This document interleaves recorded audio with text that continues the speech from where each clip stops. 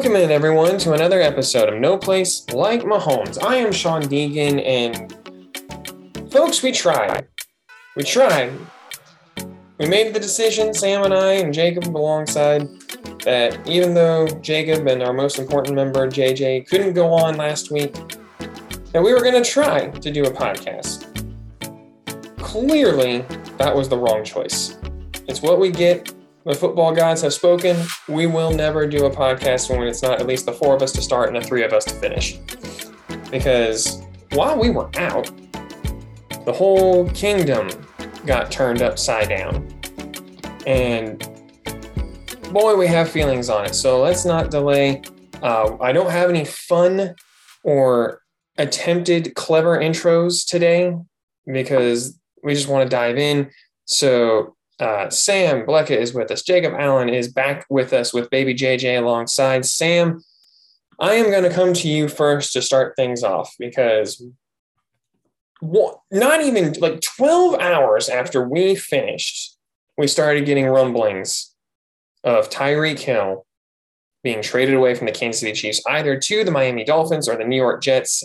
And then by, I think it was like 11:30, I forget exactly, confirmation came down that Chiefs did trade away Tyreek Hill to the Miami Dolphins. We'll get into compensation and all that and every other which way we can. But what was the gamut of emotions that you went through when the news came down that Tyreek Hill was moving on from Kansas City? Sean, though you have failed us in bringing in funny intros, I actually did think of one. It's Sam Black, how are you doing today? And my response would have been, I have been taking leadership from Will Smith and open hand slapping multiple people that have brought up the Tyreek Hill trade. That would have been my response. But no, honestly, surprisingly, it didn't. I'm okay with it. It didn't upset me that bad. Yeah, it sucks. Tyreek Hill is one of the best wide receivers in the NFL. But I think I have fully accepted what Jacob has been preaching, and that is we are the new Patriots, and we are going to accept the Patriot way. And just so it was like one of those like, well, that sucks. We got picks, though. We did get a lot of picks. Chiefs are up to 12 picks now. I'll get into the compensation here in just a moment. Before I do, Jacob, welcome back, number one. Maybe JJ, welcome back as well. You were out and about on vacation, it looked like, having a good time. And then the news comes down. What was the gamut of emotions that you went through, the spectrum, as it were, when the news of Tyreek Hill being traded was confirmed? Well, first off, I had all that news live, but then I went back and listened to you guys, and somebody needed to check in on Sean. That was a sad fella who was recording his own intro.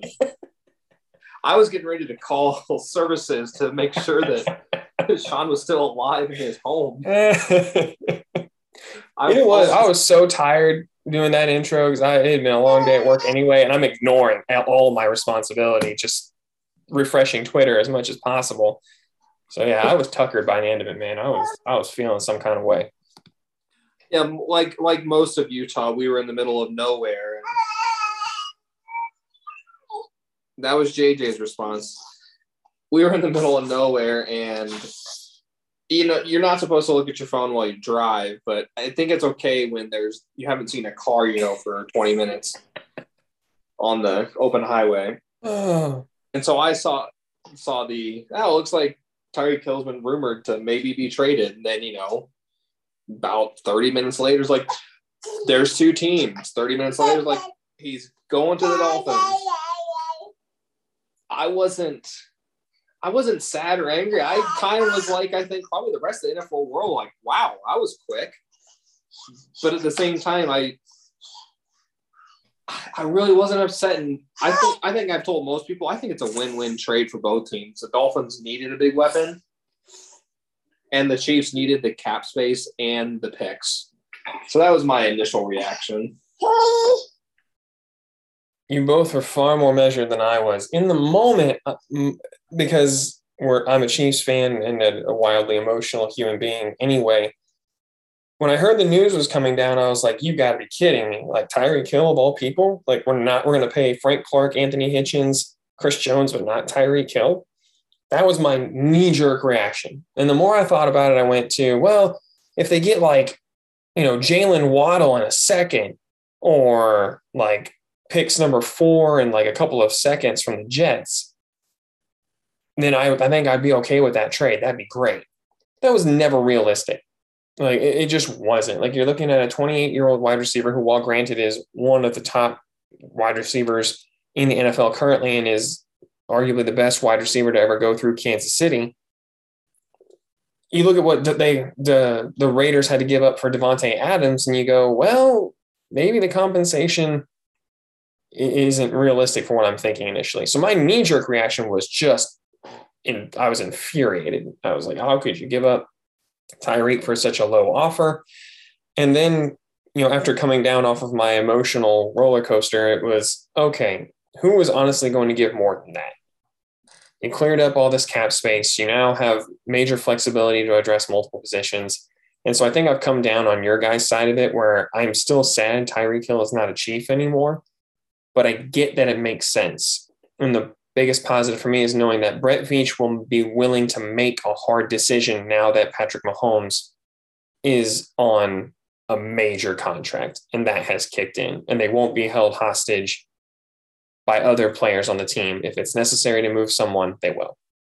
I can be completely honest. I think the thing that helped me get through it even more is if you didn't see Mitch Holthus on ESPN, just being the reason he is the best. It was great. I can't remember what show he was on.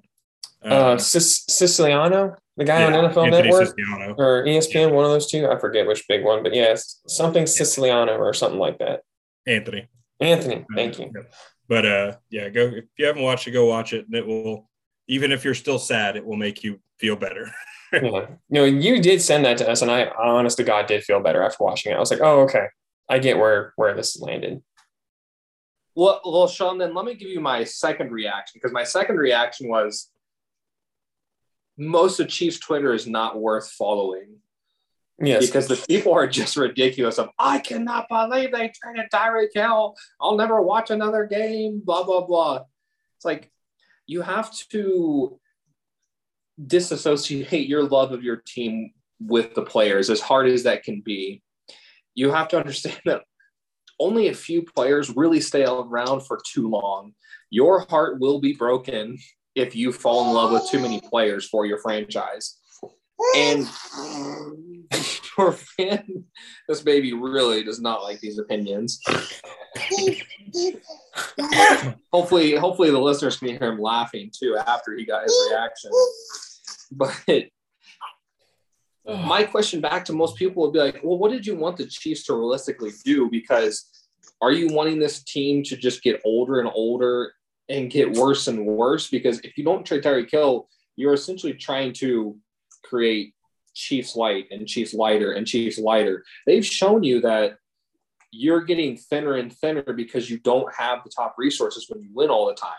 At some point, you're going to have to make a move where you can get some of the enough first round picks where you can go get left tackles, like we talked about how the top pass rushers aren't available when you're the Chiefs because of you're always picking at the bottom of the first round. These are things that have to happen. And it's just funny to me that so many people don't realize that. And it's like, you can look at, and I'll go cross sport first. Look at the Warriors. They got old really quick. One guy blows his knee, another guy blows his Achilles, and all of a sudden it's like, hey, this dynasty's done.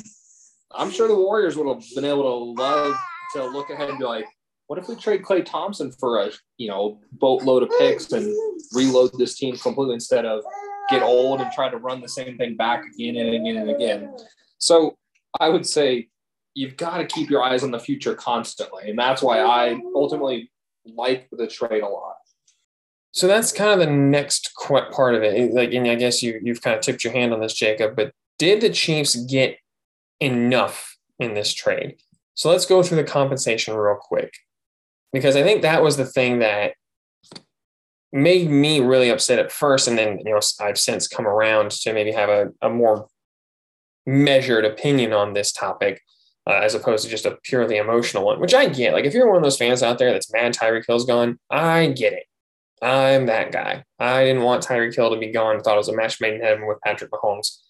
But so I get where you're coming from, but maybe we can find some middle ground here. So what the trade details are these. Dolphins got Tyreek Hill and nothing else. The Chiefs got the Dolphins' first, second, and fourth round picks this year. The first round pick is number 29, so right before the Chiefs' actual first round. Their second round pick is actually number 50, so a fairly early second round pick. And then they also got 2 more picks in 2023, a fourth and a sixth. So day 3 picks, but Chiefs have shown at times to be able to really hit on day 3. See L'Jarius Sneed. All that being said, did the Chiefs get enough in this trade for the picks? They now have 12 total. They get 5 from Tyreek Hill, which is 3 more than the Packers got for Davante Adams. Jacob, did they get enough in this trade? Yeah, I think it's pretty even. And again, I've said I think it's a win-win trade. If you put yourself in the shoes of the Dolphins, I don't think you thought that you gave up too much either. I think you look at it and say, first, second, fourth, and another sixth. It's like, yeah, that's about right. And plus, we know we're going to have to pay Tyreek Hill when he shows up. Again, I think it's okay to admit there's a win-win trade. You don't always have to say who won this trade. I'll keep going crossword and say something like the Zach Greinke trade when that happened. That ended up being a win-win for both teams. These things happen. And the benefit of that is teams want to trade with you again in the future because they're like, hey, this is not a team that tried to work us over, and we'll continue to work with them. Sam, what about you? Do you think the Chiefs got enough draft compensation to justify moving on from Tyreek Hill? Yeah, I definitely think we got plenty. Would I have halfway preferred Tyreek to go to the Jets so we get a higher pick? Sure. I mean, that's an obvious one where if you can get the higher pick compensation, you will. But there's no way I think we would have even gotten a first with the Jets because I think they would have tried to fight it. But, I mean, I was just pulling up other aspects, other players that notable wide receivers that have been traded. Just saw Davante Adams. He got first and second. Okay, we got similar compensation. The Vikings got a first round, a fifth round, and a sixth round, and then a fourth in the next draft. Pretty similar. I mean, not even as high a compensation as we got. And then that joke of a trade that sent Hopkins to Arizona. Atlanta, we won't even discuss. So when you look at other notable wide receivers that have been traded recently, it's very similar compensation. And it's one of those that Jacob's right. When you look at the visceral reaction, the kind of guttural reaction people gave specifically on social media, all they looked at was the player. They didn't look at what that player, the other aspects that are tied to this trade, which is number one, again, the cap space. I think that's going to be the biggest conversation that we'll move into. But then the picks. With picks come young, affordable players that you can control for 4 to 5 years, typically, depending on where you draft them. So is losing one of the best wide receivers in the NFL hard? Sure. But when you see what we got back, not just in picks, but in cap space, because I think that's going to be the true story of this as we'll get into. It's by far enough compensation, even for someone as good as Tyreek Hill. Yeah, after I came off of my, if we get a first and Jalen Waddle, that would do it for me, kick.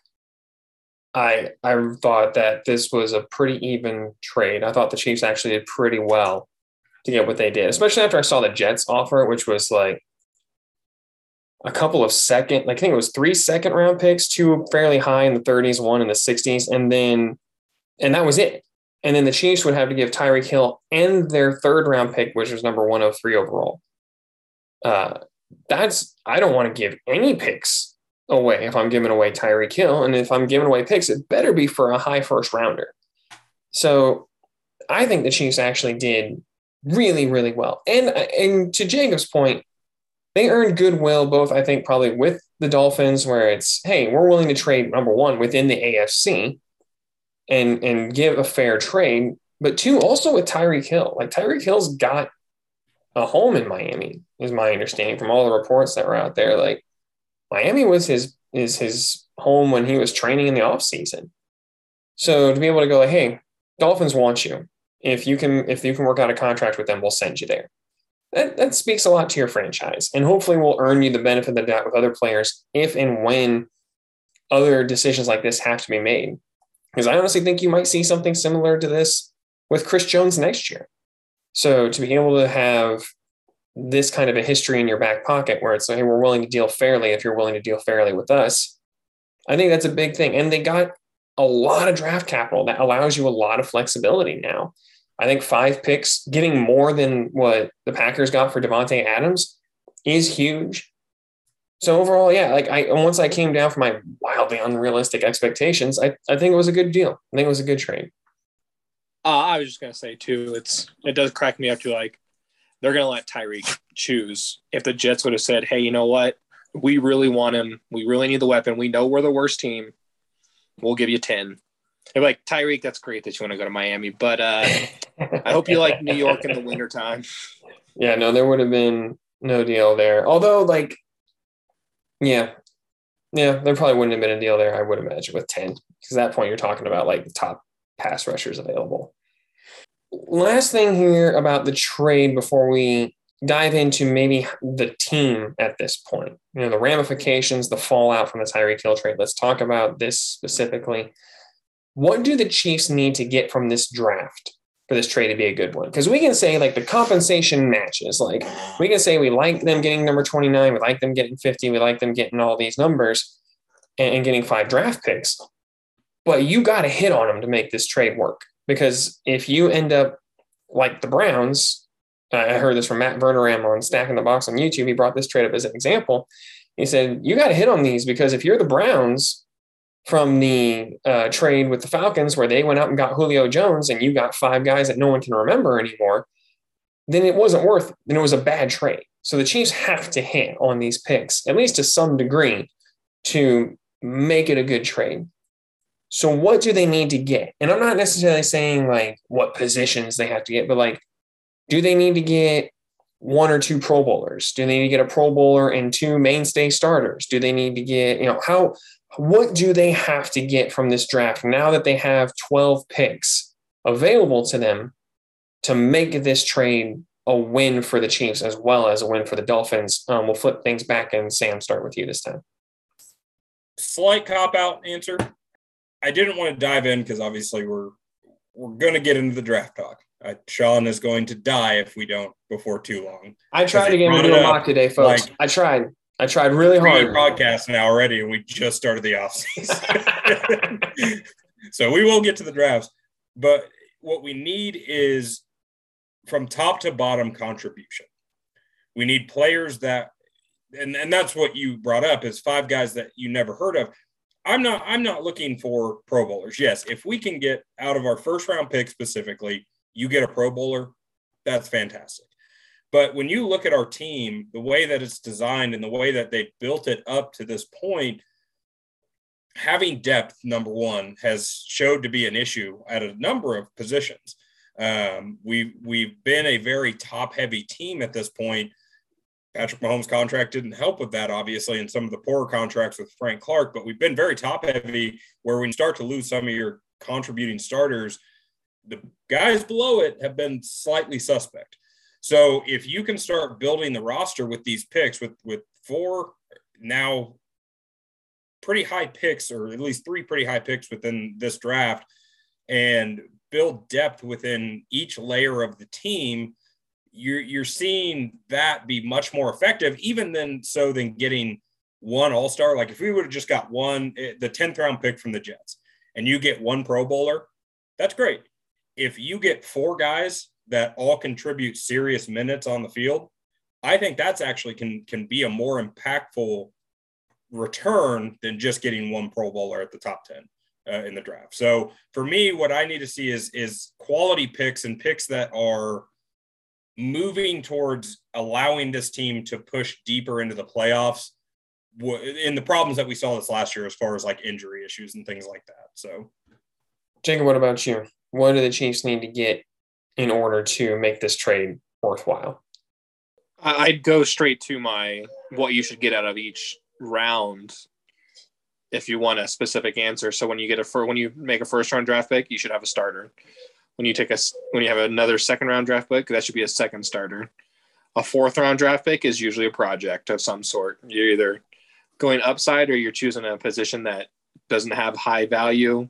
If it is a high value position, like I said, a lot of potential. But I would say realistically, you should get minimum 2 starters out of this. And for a lot of the reasons you guys are saying, your roster building is so much different when you have a franchise quarterback, because like you guys said, you don't need the Pro Bowler anymore. You already have the guy that makes everything work. You just need to make sure you have a roster that doesn't have any glaring issues with it. I was saying 2 weeks ago, my biggest fear of this offseason was they 75% fix the offense and they 75% fix the defense. If they signed Tyreek Hill, that's where we were headed. Like maybe even at best, it might have been sweet. We got Tyreek Hill, but we couldn't afford. They might have been able to afford Juju Smith-Schuster. We know that now, looking at his contracts. Like they probably could have added him on, but I'm guessing there's some other offensive line move to be made for tackle or even guard. I wonder if they might slide somebody out there, but you wouldn't have any money for it if they signed Tyreek Hill and Juju Smith-Schuster. And then if you flip over to the defensive side of the ball, who's playing your corners? Who's playing on the defensive line? You wouldn't have much money left to do it. And so that's why, like you guys are saying, it's like it's almost more valuable to just grab a couple starters versus one Pro Bowler. This is not your old school, Alex Smith Chiefs, where you're like, we have to have superstars around this guy. Otherwise, it's not going to go well instead of starters. Now, ideally, would every player you draft be really good? Yes, obviously. But it's more important that your team has depth to it versus what we were headed towards did kind of scare me. And so when the Tyreek Hill trade happened, it made me happy as far as did they get enough out of it? And how many starters should you get? Because I do think you put yourself there. Sorry, answering 3 questions all at once. Here's what I think. I think last year's draft is going to set some really high expectations for Veach now that he has 2 firsts, 2 seconds, 2 thirds, 2 fourths.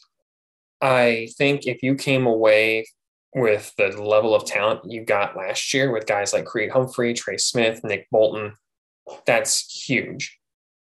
If you got 4 Charvarius Ward level starters from this draft at high impact positions, high value positions, so positions like edge or wide receiver or corner, not just interior offensive linemen and a 2-down linebacker, which all of them performed well above what I thought they were capable of this year. All of them played at a Pro Bowl level. But if you can get Charvarius Ward at 2 different at a corner position or Charvarius Ward level at edge where everybody's good, everybody is at least good, and maybe you get one guy that is Tyrann Mathieu level, I think that would be a home run for Veach in this draft. So like 3 Charvarius Ward level starters and a Tyrann Mathieu, that's a home run to me.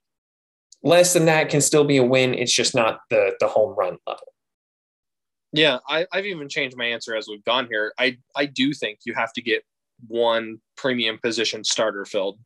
And by that, like we have continuously talked about on this, whether that's finding a tackle to go opposite Orlando Brown or even fill in for Orlando Brown if he decides to make this offseason a big stance, whether that's, like you said, a premium wide receiver, which they Nicole Hardman's been a serviceable wide receiver under Brett Veach, but I know one of our fellow friends was making a point about one of the national people. Was it Eric Mangini? Yeah, that's what it was, saying, the Chiefs are in trouble because they haven't drafted a star offensive player or a star. It's like, it's tough to draft a star again when you're trading away your first round picks constantly.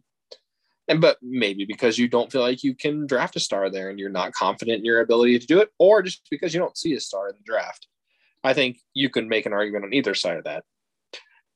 Like you said, though, corner, maybe even safety is fine. But yeah, I'm with you. It's like, now that you've freed up the cap space and you have the ammunition to trade up without being like, oh crap, now we're going to be short a few, roster pieces. I'm with you, Sean, on this of they've got to get a premium position starter with that many bullets to use in the chamber. All right, so the trade is done. And once the trade was done, the Chiefs got to work.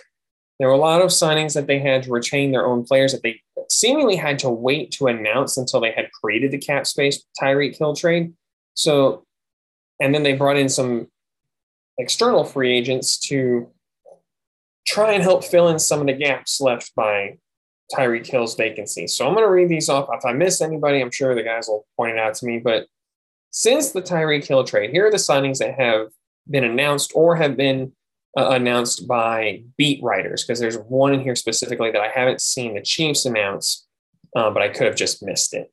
The Chiefs have signed Green Bay Packers wide receiver Marquez Valdez-Scantling, Tampa Bay's Ronald Jones, running back, Deion Bush, who is a linebacker, I think, or a safety type. I think he's the safety. Jermaine Carter's a linebacker from the Panthers. Brought back Blake Bell. Thank God. Say that 5 times fast. Brought back Blake Bell. Jaguars' favorite Austin Ryder has reported to be re-signed by the Kansas City Chiefs. And Derek Nottie, nose tackle, is back with Kansas City. There's a lot. Sam, you posed this question as something we had to talk about, and I thought it was a fantastic question. So I'm going to let you bat lead off on this since you brought it to the table. Are the Chiefs better right now, right here today, than they were in 2021? And again, we talked about Juju Smith-Schuster last week being signed, so we can include him in this conversation as well. Sam, are the Chiefs better now than they were last year?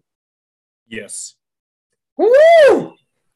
Go on. The reason I say this is because of the players we lost. Name one outside of Tyreek Hill that you are extremely upset about. Go. I think they have downgraded at corner. Fair. They did. Melvin Ingram will need a replacement. But they did bring in Jordan Reed at safety, which athletically, who knows about processing and whatnot, but athletically looks like he's an improvement over Tyrann Mathieu. So, my point proven. We are not sad about anyone else that we necessarily lost other than Tyreek Hill. Who are we happy about? Because I'm pretty happy about 3 of those players specifically. Again, not nearly to the caliber of Tyreek Hill. I am not comparing either of the 2 wide receivers to Tyreek Hill. I am saying what they bring to the team today improves us over what we were last year. And that's Juju Smith-Schuster, who is basically a year removed from being one of the hottest commodities on the market, essentially. Didn't necessarily get the deal, and I think there was levels to why that reason was. Yeah, is he annoying on social media? Great. He can join Brittany and Jackson on the sideline and just have all the fun in the world. But is he still a very good wide receiver? Yes. I'm going to forget his name. I knew I was going to do it. MVS. Just go with MVS. that. I'm just going to say it that because I'm going to butcher it if I tried to fix it. Is he an elite wide receiver? No. But he fills aspects of the gaps that we are losing with Tyreek Hill, and that he's a speedster that has a very good deep threat game. And then Ronald Jones. Ronald Jones is, again, a year removed from almost 1,000-yard running back with the Tampa Bay Buccaneers. Leonard Fournette came in and decided that, I'm going to live up to pretty much what I was drafted. Well, not nearly what he was drafted as, but live up to a first-round talent, and took a lot of the carries away. And we saw him drop off over the past couple of years or last year, not even the past couple of years. But we added 3 pieces to this offense that I would say are vast improvements over every single player that we lost in those roles besides Tyreek Hill. And then we add depth. We add defensive depth. I can't tell you what Deion Bush and Jermaine Carter are going to bring to this team. Sorry, I don't know who they are really. I just know their stats. But again, defensive depth. It's depth in positions that we lost. So yes, do I think we are better today than we were? Because my original question, are we better today than we were on Tuesday? That was my original question, because I want to know, are we better today with the loss of Tyreek Hill and the addition of these players? But I kind of like Sean's, because it's, are we better today even with the other losses with the ability to sign these other players? And I still think the answer is yes. Sam should have been a politician. You got me all fired up. Jacob, tell me, are the Chiefs better now than they were in 2021? My answer is not yet. I think, again, that's why I liked the Tyreek Hill trade. It gave you the room to make a deeper roster and get better at a lot of positions versus just be really good at a few positions. I do like the wide receiver by committee, but there's no denying that it's going to hurt to lose a guy popping off an 80-yard touchdown. Now, as far as MVS goes, I'm not like overly thrilled about him. I do know he does bring the deep threat, which Tyreek Hill's deep threat was waning over the past couple of years. It wasn't there as often, but his yards per catch were down like 2 yards this year. I do want people to not think that because Marquez Valdes-Scantling is 6'4", don't believe that he plays like the big physical receiver. He is a deep threat. He's got the speed. He's a body catcher. He doesn't go up to get the ball a lot. So I do want people to know that, just FYI. But they still have to fill some of the holes, and I want to see how those holes are filled between the end of free agency and the draft. And like I said to Sam already, corner, defensive end still have to be addressed at this point. So the only thing I would push back on MVS is that I think he is more physical of a deep threat than maybe others currently on the roster. And again, this is from all 22. That's mostly in like articles I've read from Seth Kaiser and the guys at KCSN, like Matty Lane, Craig Stout, Kent Swanson. But MVS fights through contact initially to get to his route. He doesn't just stop, or he's not redirected because of it. So I will say that he is, while yes, he's not a jump ball snagger, as it were, he is physical and big enough to fight through contact and a very good blocker. God, my initial answer was going to be a definitive no. And this is the problem with being someone who's easily influenced on their opinion, and why I don't like talking to people, because I know I'm easily influenced on my opinion. And you guys have talked me into thinking, well, maybe they are a little bit better. And I'll stick with my knee-jerk reaction was no. I don't think you can lose an elite talent like Tyreek Hill and be better that first day. I agree with your thing, Jacob, where it's not yet, but there's potential to get there. Because if they come away with an edge who starts and is explosive, has the speed that you've long pined for, with the ability to bend the edge and get to the quarterback and actually finish at the quarterback, and are able to then fill in at corner, get a guy who can start, maybe not right away, but starts, kind of like a L'Jarius Sneed situation where he starts halfway through the season, and all of a sudden we're like, holy crap, this guy's amazing. If you can do that, then yes, I'll say definitively. I'll say right now today, you lost Tyrann Mathieu, Charvarius Ward, and Tyreek Hill. While Tyrann Mathieu is not the athletic stud that he used to be, he is still a top-tier safety in spite of it, and was asked to do a lot of things last year. And apparently, according to Nate Taylor, through several injuries, that he wasn't asked to do prior, because the team needed him to do those things to cover up for some of the deficiencies they had in other places. Charvarius Ward traveled with wide receivers like Devontae Adams I think that's something that gets overlooked this year. I think this was definitively Charvarius Ward's best season. And maybe it's the peak, and he got paid like it was a peak season, but you still lost that guy. And then Tyreek Hill is one of my favorite phrases to describe the elite of the elite is he is uncommon amongst uncommon men.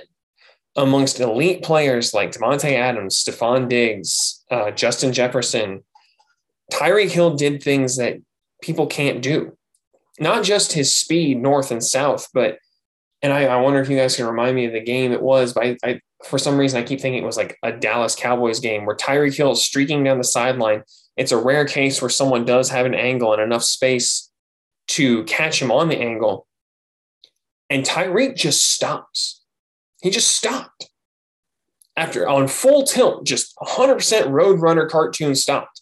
And the defender goes right by him. And Tyreek just waltzes into the end zone.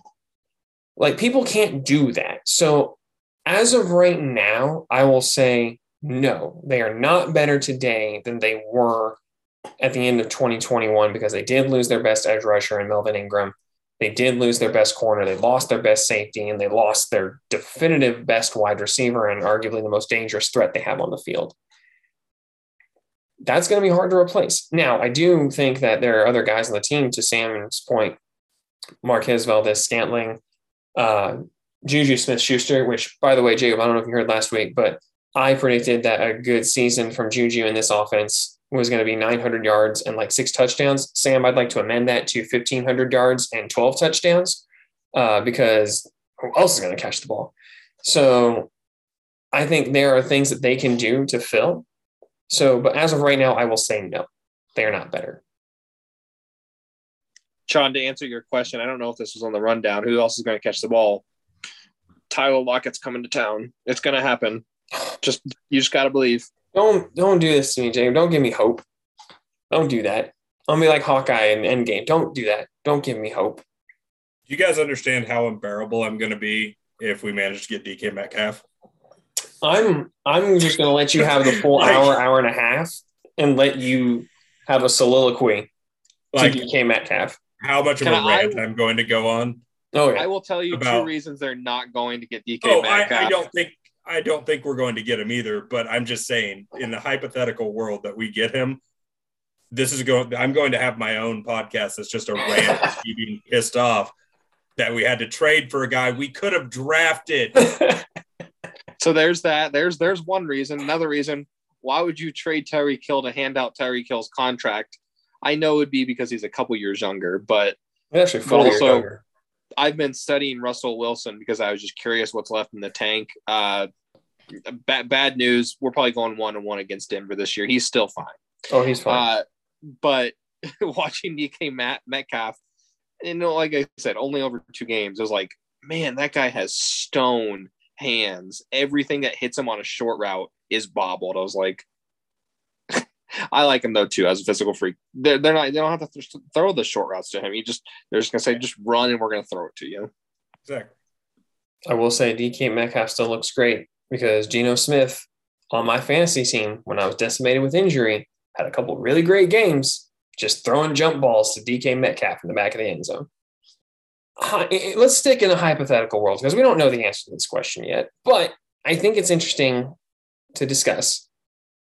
What does the offense look like without Tyreek Hill? Because there is a definitive shift in the style of receiver that the Chiefs have gone out and gotten here of late. And I don't necessarily mean like obviously MVS is a deep threat receiver, wildly fast, does a great job in that aspect of the game. But if you look at the size of the receivers on the roster, I think Mecole Hardman is the smallest one at like 5'10", 5'11", 180 pounds. Everybody else is over 6 foot and 200 pounds now. Juju Smith-Schuster is like 6'1", 215. Marquez Valdes-Scantling is 6'4", 210. Even Jerice Fountain on the practice squad is like 6'2", 210 pounds. There is a definitive shift, and all of them block well. Every single one of them, apparently, and again, say this as someone who is just reading articles of people who actually analyze football versus me, who just sits here and posits questions to Sam and Jacob. But all of them apparently block very well. So what does this offense look like next year? Jacob, we'll come to you first this time. It looks like the Jake Plummer Denver Broncos. And I guess I got to clarify your question. Are you saying with or without Tyler Lockett? Without for now. Let's stick with without. Although, for the record, folks, just in the interest of, getting out ahead of this, because I feel like when I went back and was editing, there was an incredible amount of foreshadowing without me meaning to foreshadow. We are recording this on Tuesday, March 29th. So yes. I was laughing listening to you guys because I was like, oh my goodness, you cannot be more wrong and more right and more just like hitting things on the head. And it was like, here's what Tyreek Hill is going to do. I was like, do you mean in Miami?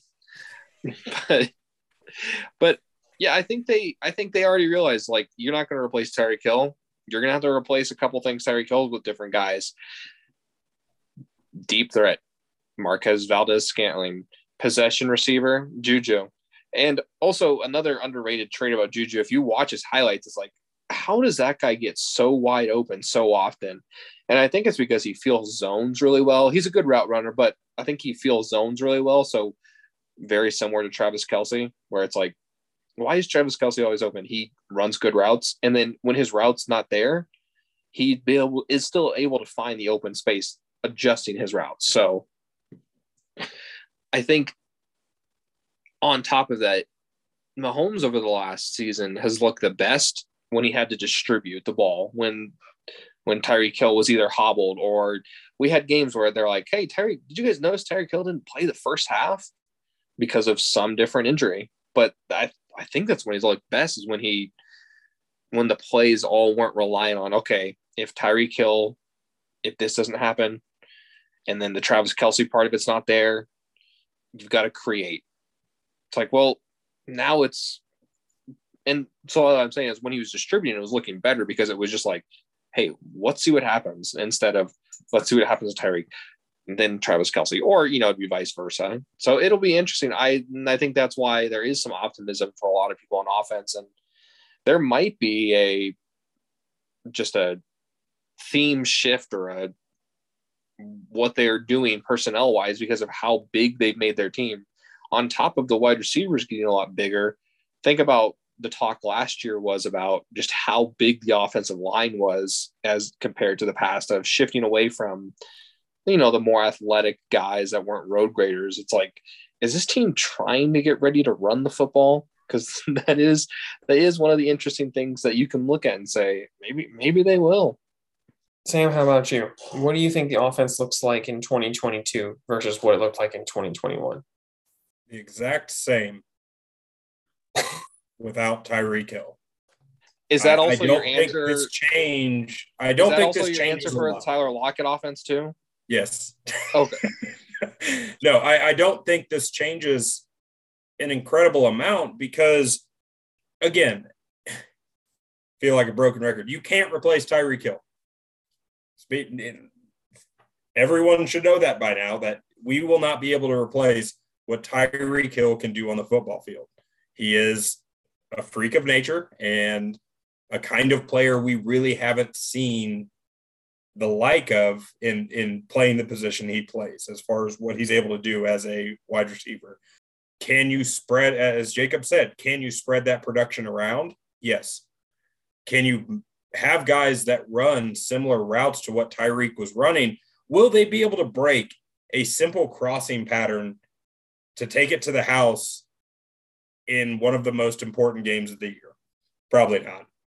We lost that ability. I'm sorry that we probably don't have the guy who can take it 70 yards on any play just like that. But like I said, when my answer was yes, that we are a better team, we've addressed the deep threat. And McCole showed that he had, at the end of the year, as I said last week, I think he improved last year, and I think he had the most to gain from Juju. And I still think he still has a lot to gain from these pickups, because I think what MVS brings is a lot of what they were trying to demand Marquis or McColl to do. So maybe that even takes him away from having to do those real deep routes or the stuff that's going to fill the role that Tyreek did as the deep player. You've got Juju, who can do a lot of the underneath stuff. He is a true slot receiver, even though he is a larger receiver. He can do a lot of those underneath routes that Tyreek ran. So I don't think the offense will look a lot different.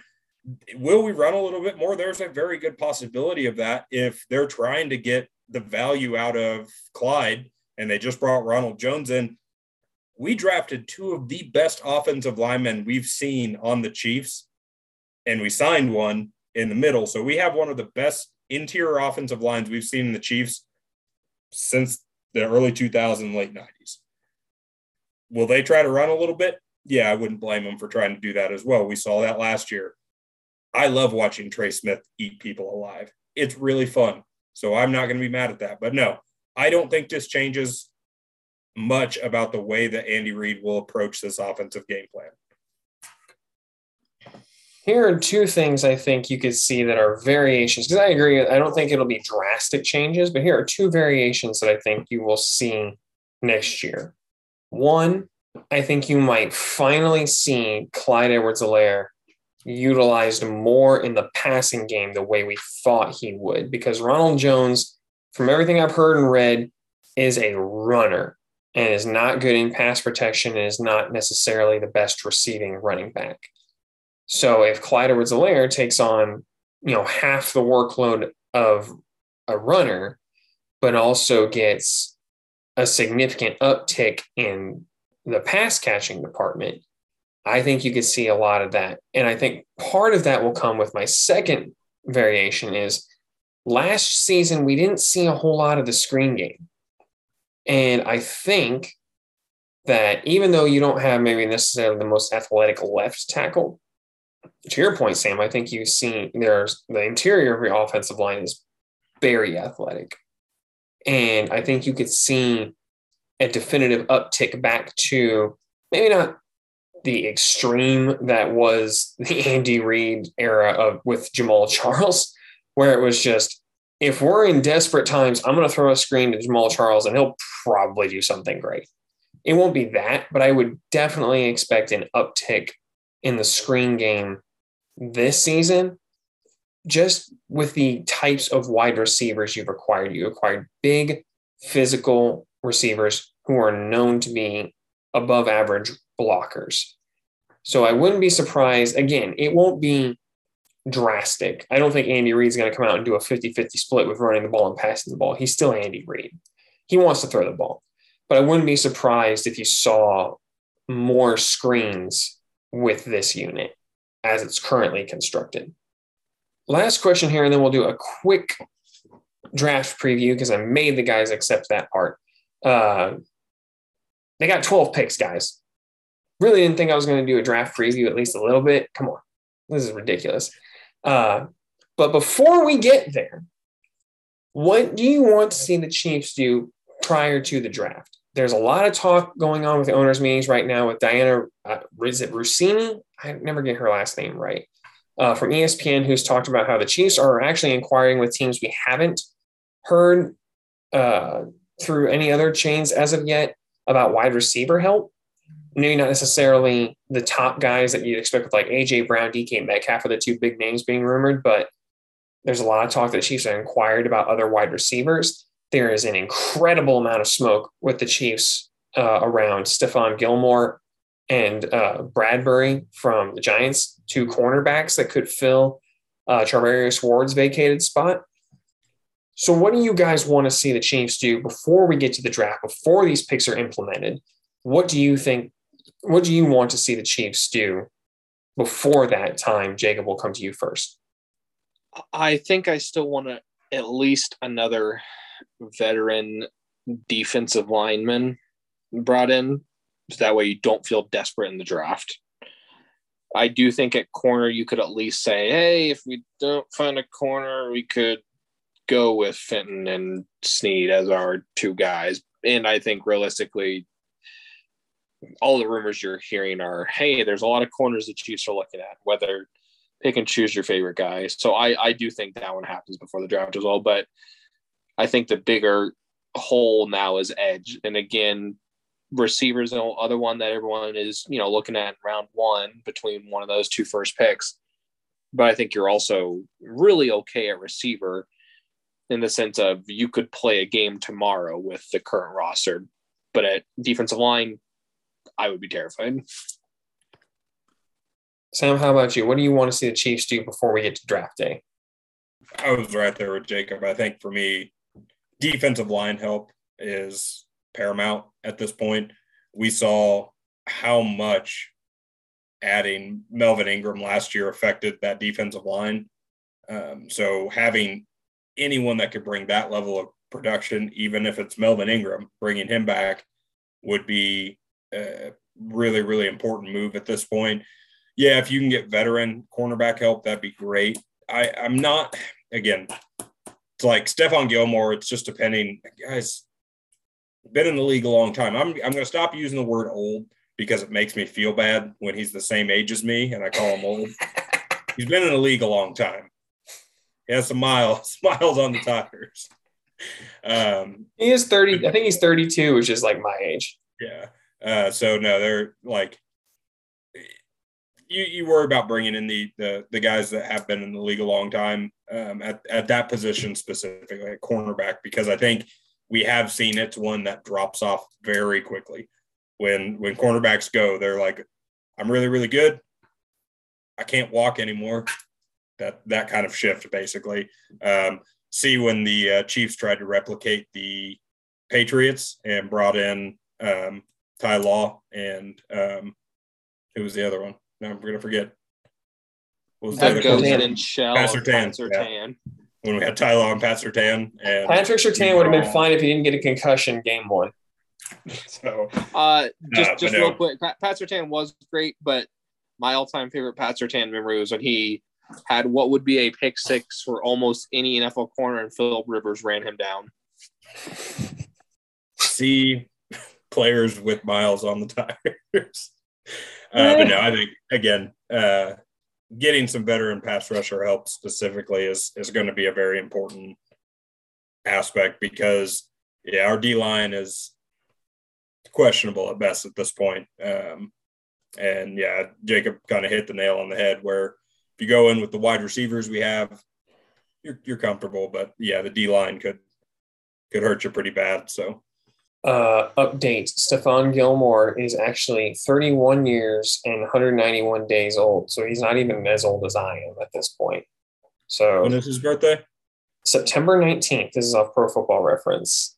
September 19th. So the season will have just started and he'll turn 32. We are both old. God, that's awful. And the fact that I've never played football, my body's probably way worse than his. It just makes me sad. That being said, I would not hate them bringing in Stephon Gilmore. And that's actually one of the things I would like to see them do. I think I would like that more than James Bradbury. Simply because I think being able to have that veteran voice in the locker room, again, is important. And according to those who watch film and are way more into this than me, his play, while not elite anymore, is still good. He has still been good. And Sam, your point's an excellent one where like that play can it can die quickly for a corner.